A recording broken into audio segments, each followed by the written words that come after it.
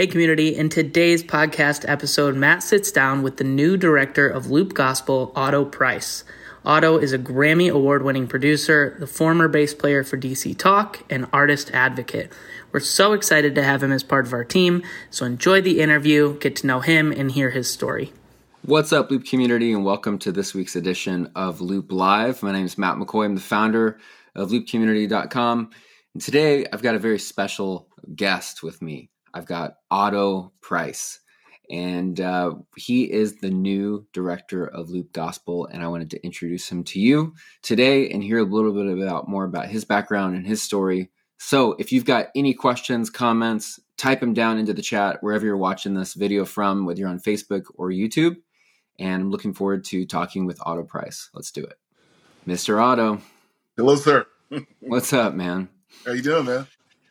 Dude, good to see you again. Great to see you.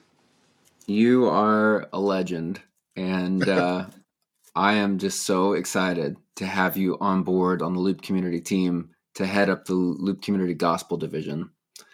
And you've just got a ton of experience. You have a ton of relationships and connections and just history. Like you've been in the industry for a long time. You've been doing music. You're passionate about music. And it's just awesome. And so I've enjoyed just kind of hanging out and talking with you the past couple of weeks. And I thought it'd be cool to just introduce you to the community and maybe give you the floor and just share a little bit about, let's just start with your background. Like, what's your story? How'd you get started into music? Yeah. Oftentimes if I share, I kind of breeze through. So if I breeze through an area, Matt, you want me to kind of nestle in on just pause me. But the quick story is, I'll try to do it quick. Yeah. My dad, I was telling my wife this a couple nights ago. I didn't really grow up in a real big musical family. I kind of grew up my dad was in the Air Force, and we traveled a lot. But even though it wasn't a real big musical family, music was a huge part of our life. And so my dad is from places near Yazoo City, Mississippi, and he grew up in Monticello. So a lot of blues music. I grew up with a lot of blues in the house, a lot of jazz, a lot of the Beatles, everything. So for me, music was, even though we didn't play instruments growing up, it was always a part of the fabric of our life. Later on, I felt like it really was a God-given gift because I started to play instruments, self-taught. And so I did a lot of that growing up, but was really more of an athlete, playing baseball and other sports. And so right around 20-ish, I kind of really felt more of a calling to kind of serve at my local church, and the need there really was through music. And so if it had been, we would have different conversation if they didn't need a music guy at the time in their youth department. And so I started just playing my church, learning instruments, and I joked around like, oh, it couldn't be that hard to play piano. I just kind of figured the notes out and kind of figured the chords out, and did that for a couple of years. And then about a year later, I had a friend, I was like 22, a year later, a friend said, there's this artist in Nashville looking for a bass player. Her name's Kim Boyce, and I came and auditioned for it. And she said, you're not that good of a musician, but we like you. So we'll give you a chance to learn the songs. So I did that for a little bit, and then I thought I was going to go back home to Atlanta, and that's where my dad retired, and thought I would just, work at a church or do something in Atlanta. Then 6 months into working with her, I received a call. Back in the day, we actually received calls. On yeah. On a phone, yeah.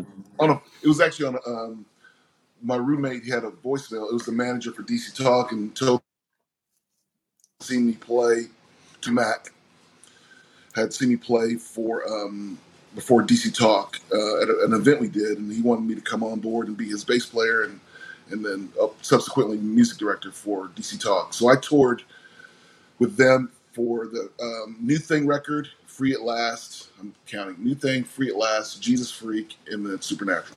So let's pause there. How did you go from not being good enough to all of a sudden getting a call to play with DC Talk?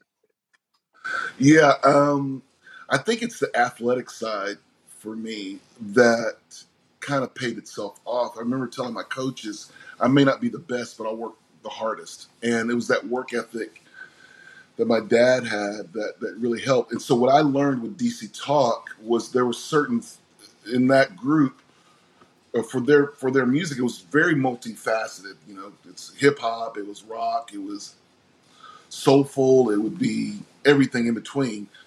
And so I just learned to become a chameleon and kind of learn the music and learn how to serve the music. And then I can talk about this a little later, but as a producer, I've figured out there's three kind of producers this is Otto. There's what an artist producer, and they're all good, but like a guy like a Pharrell or Timberland, no matter what you bring him to do, it's going to sound like Pharrell or Timberland. And the second is kind of a documentarian. And so a good friend of mine, Jakir King, he produces Kings of Leon and just groups like that. So he's really just capturing who those bands are. He's not trying to change much of who they are. Or Norah Jones. And so you can look to a Norah Jones record, it sounds very much like Norah Jones or Kings of Leon. And then the third is what I would call more of a chameleon producer. It's like Rick Rubin. And these are the guys I really loved. So Rick could produce Johnny Cash. He could go produce Jay-Z. And he could produce, all these different rock bands in the same year. And so that's what I kind of learned to grow. So that's really how it came up. I really learned to do DC Talk music. And then I was kind of it was really like going to school because I learned all of how to play like a hip hop bass player, how to play like a rock bass player. We would do songs that some people would say that Jesus Freak sounds a little bit like Teen Spirit by Nirvana. So I learned how to play like, a little bit more of that grunge thing. So that's kind of how I kind of learned how to do that with them. What was the first album you played for them? Was that Jesus Freak? First album was Jesus Freak, yeah.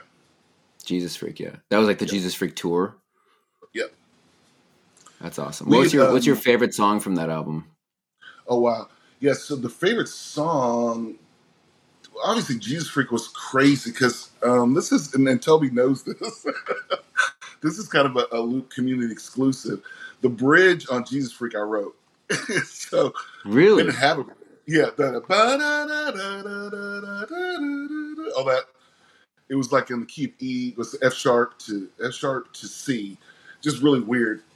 I thought they would take it out because when we recorded it, Toby and I would do demos of the songs before he would take it to his producer Mark Heimerman.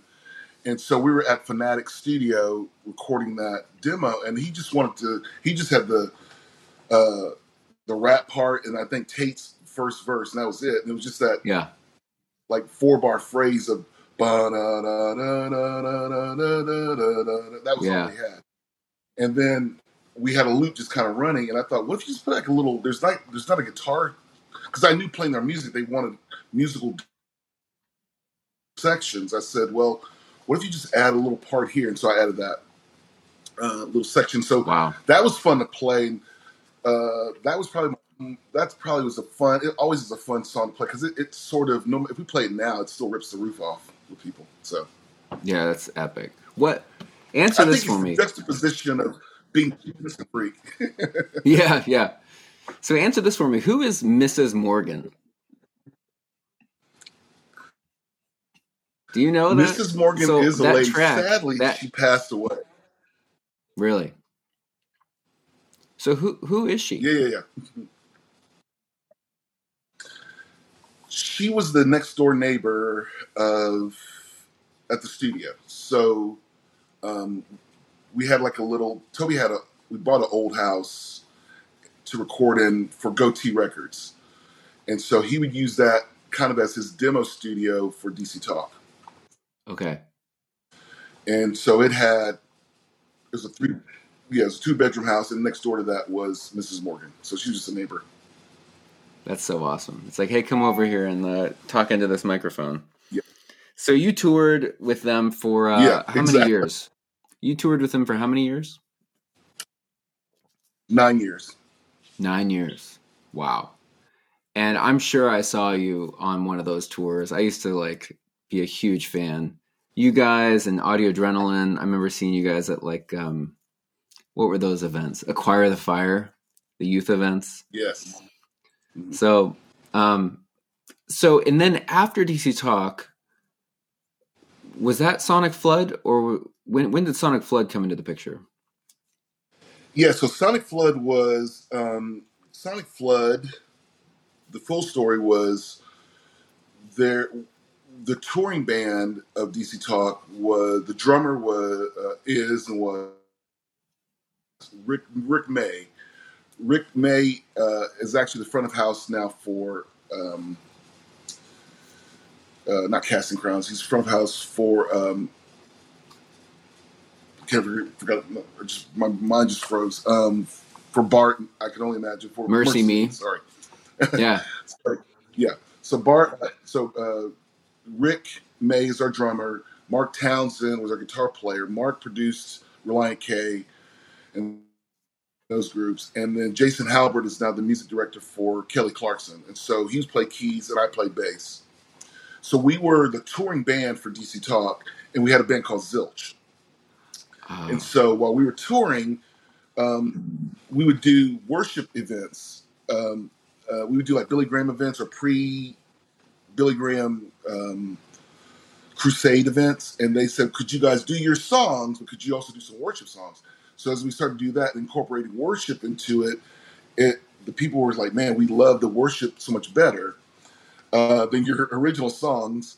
So we started doing that, which is great to an artist. They love to hear that.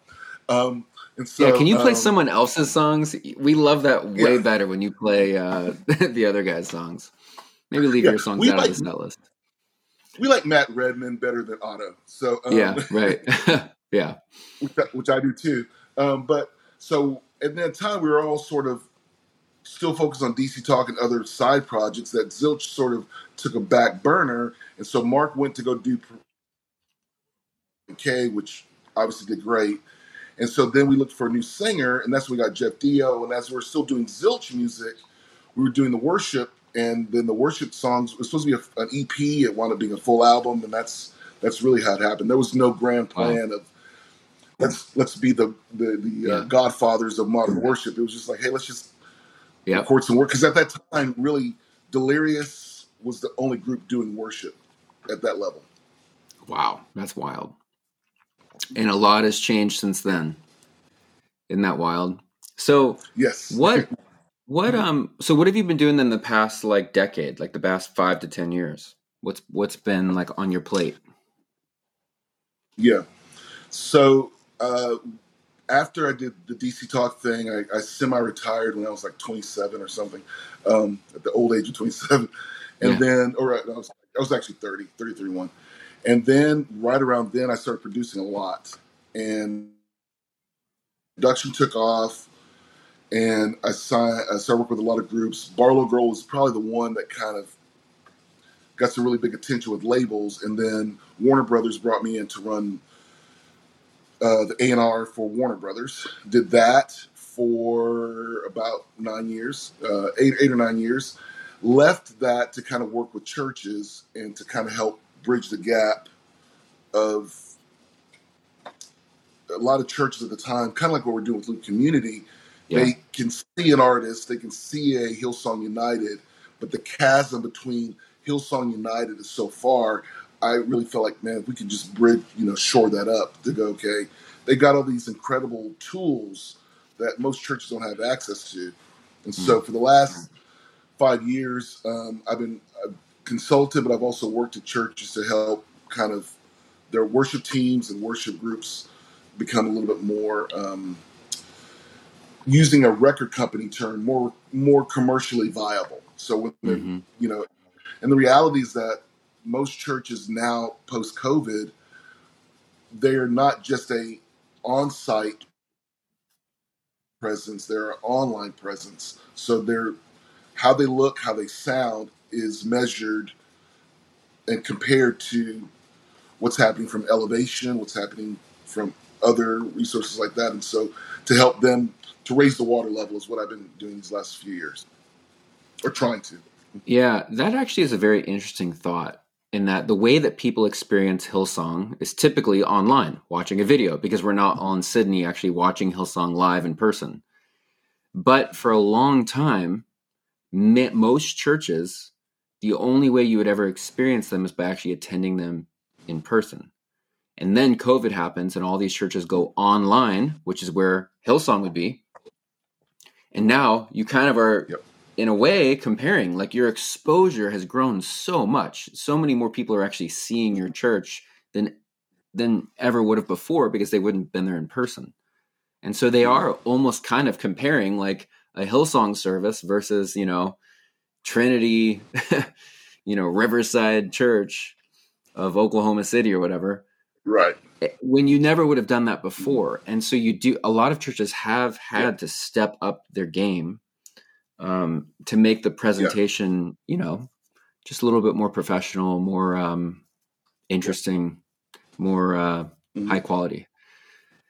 That's really interesting, Otto. I've never actually thought about it in that way, that it's actually, you're kind of, for the first time, churches are actually being directly compared to each other, but on an almost unfair scale, same medium, but an unfair scale, because a church of 200 people is not going to do a production like Hillsong United, No, it reminds me of, we're actually in the process of doing some renovation to our home, but I had done a renovation. Anybody who's ever done a renovation will relate to this story. I remember, this is like 15 years ago, I did a major renovation in my kitchen, and before then, I felt like I was a decent cook. But when your kitchen is down for 3 months and you're cooking, microwaving your dining room, and you're watching a lot of Food Network, and then you start to see, and my kids were watching it, and all of a sudden we came out of that experience, and then we had our kitchen back. Their palate had increased because we've gone out to eat a lot more. They've also started to see, they're introduced to ancho chilies and different things that were just high level quality cooking, and how to prepare a proper omelet. And before, they're just making eggs, and now they're going, no, Dad, I need to do this. And so their quality level of what they're cooking was raised up because they were exposed to something that they weren't to before. And I feel like that's what's happening right now. Is churches were forced to, for a 3-month period, raise the bar, because they were forced to, just can't, people were coming to your service. So when they were seeing online, they need better cameras. They're going to need tighter shots. They're going to have to make sure that the sound quality is better. Everything's got to be better. And why? Because the person who's looking online doesn't know the difference between the church you mentioned, or Quick Street Baptist Church versus Passion City or versus North Point. North Point online, they want that same experience. Right.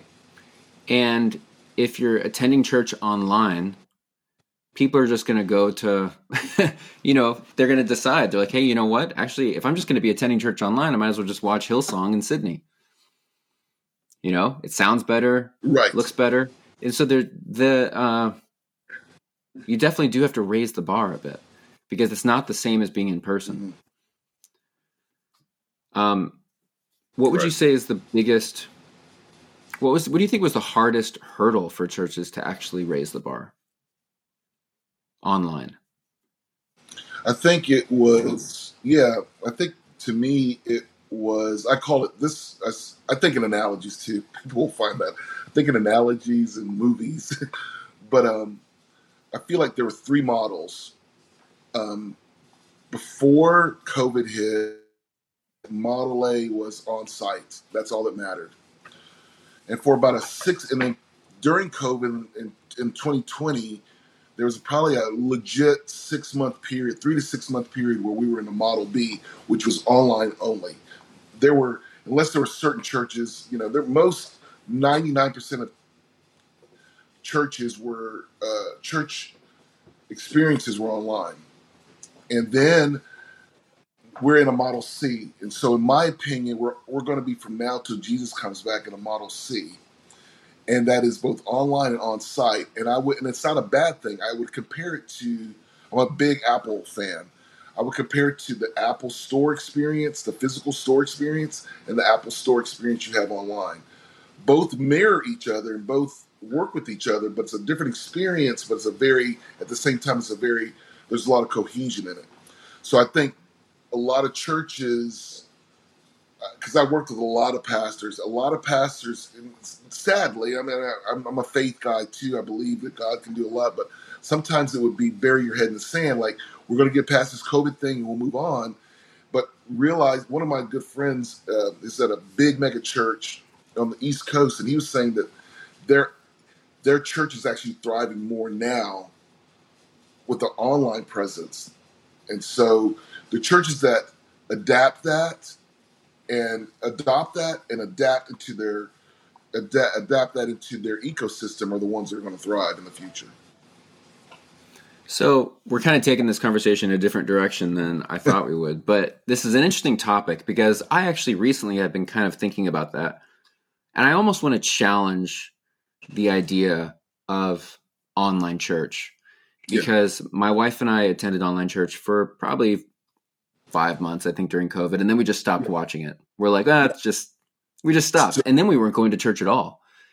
And then when we started going back to church, like in person, it's so much better than watching online, like a million times better.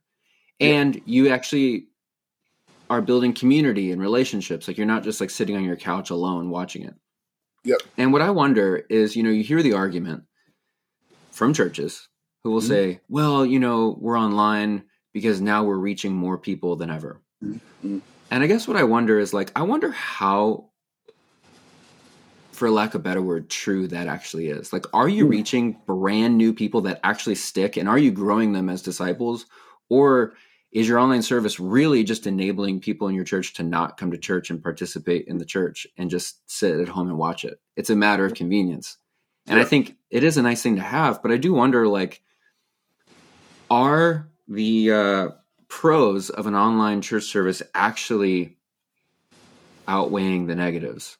And I hate to be a Debbie Downer here. And like, we are in 2022 and we're streaming services and that's cool. But I guess I wonder, like, really, how should churches keep doing that? Yeah. I mean, I love this conversation. Like, my wife and I were talking about this last week. Like, I told her that I need a community. Mm-hmm. Like, this is a man.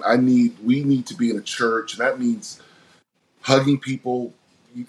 It's inhumane to not hug, and it's inhumane to not have eye contact. We're not wired to do virtual life. I would say that I think the churches that do the online side, if it was one of two things. I think it should whet the appetite for the on-site experience, as opposed to being what's the right word I'm looking for? It should not be a complete substitute. It should not substitute the on-site experience. So it's like, anybody who's married or dating, man, texting is awesome. FaceTime is awesome. FaceTime, air quotes, is awesome. But to pick your significant other up and, and look across the table, whether it's Chick-fil-A or and Chris, it's a different experience. Yeah, and that's totally true. Yeah, so I think I would say this, the online, when I say the online is going to be part of our future, I think we need to now repurpose it. As opposed to making it a substitute, we should make it more of like most services are like, what, an hour and 15, hour and 30. Man, I think an online thing should probably be 30 minutes. Mm-hmm. Almost like a TED Talk. Enough to kind of whet your appetite, maybe a song, and like, I would call them like little vignettes, and then kind of whet your appetite, and then go, and then it gives you something to go, wow, I want to be in that community. Yeah, right. And it can be a great tool too for, like, if you're out of town and you miss church, a great way to be able to watch it. But I've heard of some churches even just like turning off their live stream completely and being like, hey, get back to church. Like, get off your couch, come to church. We're we're not even like streaming this anymore for you. Right. You could rewatch the sermon or listen to the sermon on our podcast, but you're not going to watch the whole service. Like, you're not going to be able to get everything you would be able to get if you came in person. And then, people say, well, yeah, but our online service is bringing in a lot of new people. And I would just say, like, is it real? Like, I don't know. I wonder, is it really how many new people is it really bringing in that you wouldn't have brought in on your own? I'm not sure. Right. And I'm sure churches have data on that.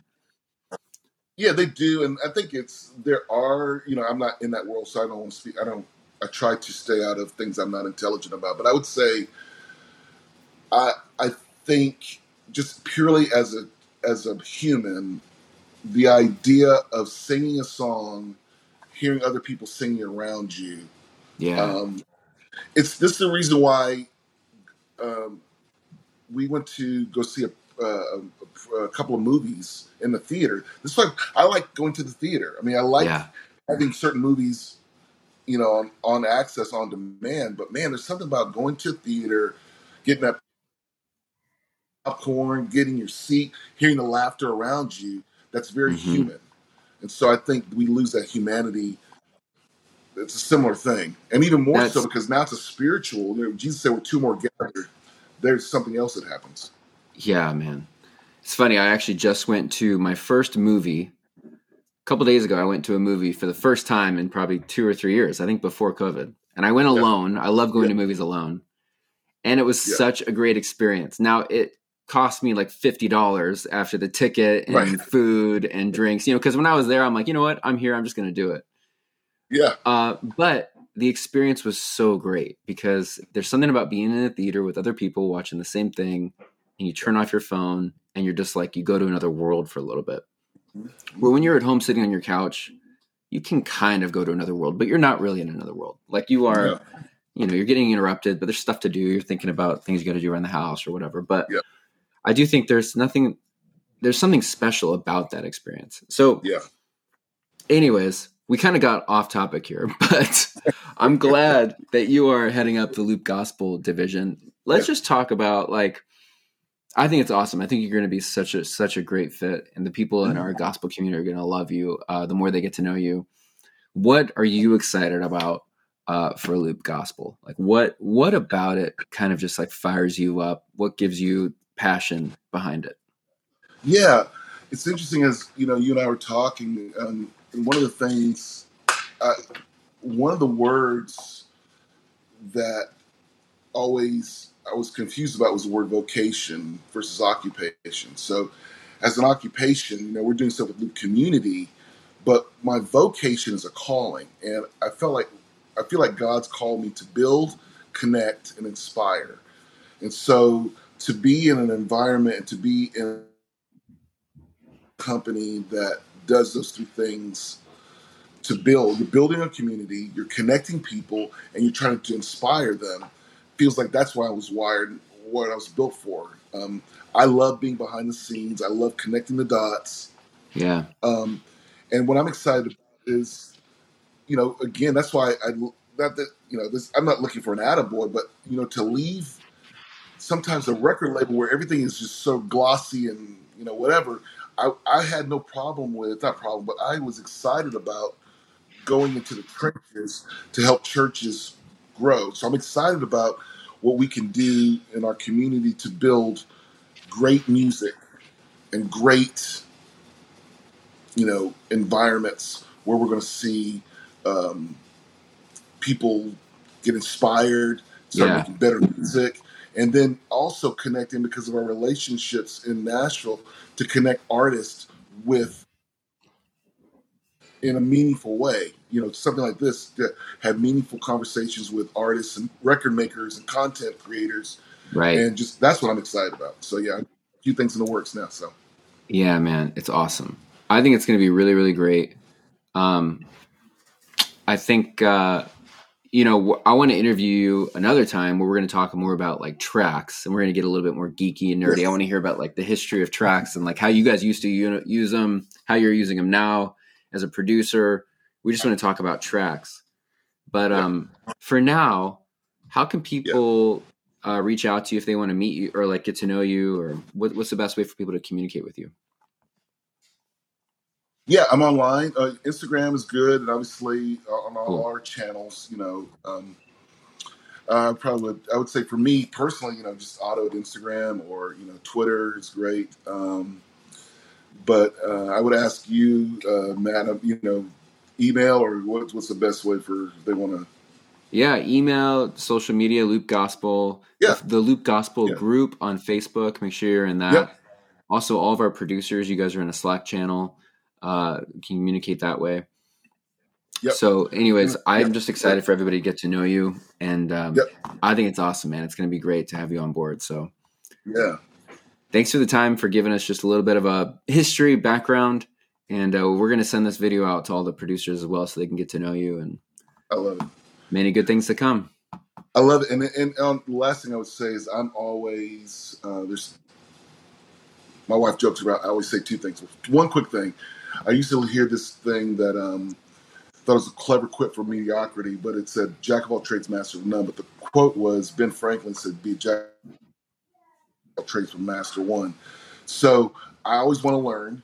I always want to grow. So if anybody has ideas and tips, I want to be able to grow for what you're doing. And the second thing is that if there are specific needs, songs, things that we can do to serve you, Yeah. I'm always available. So, Hey, you cut out right as you were saying that quote. I want you to say it again because I want to hear it. Jack of all trades, master of yeah, none. But what was the second part? the actual quote is Ben Franklin. He said, "Be a jack of all trades, but master one."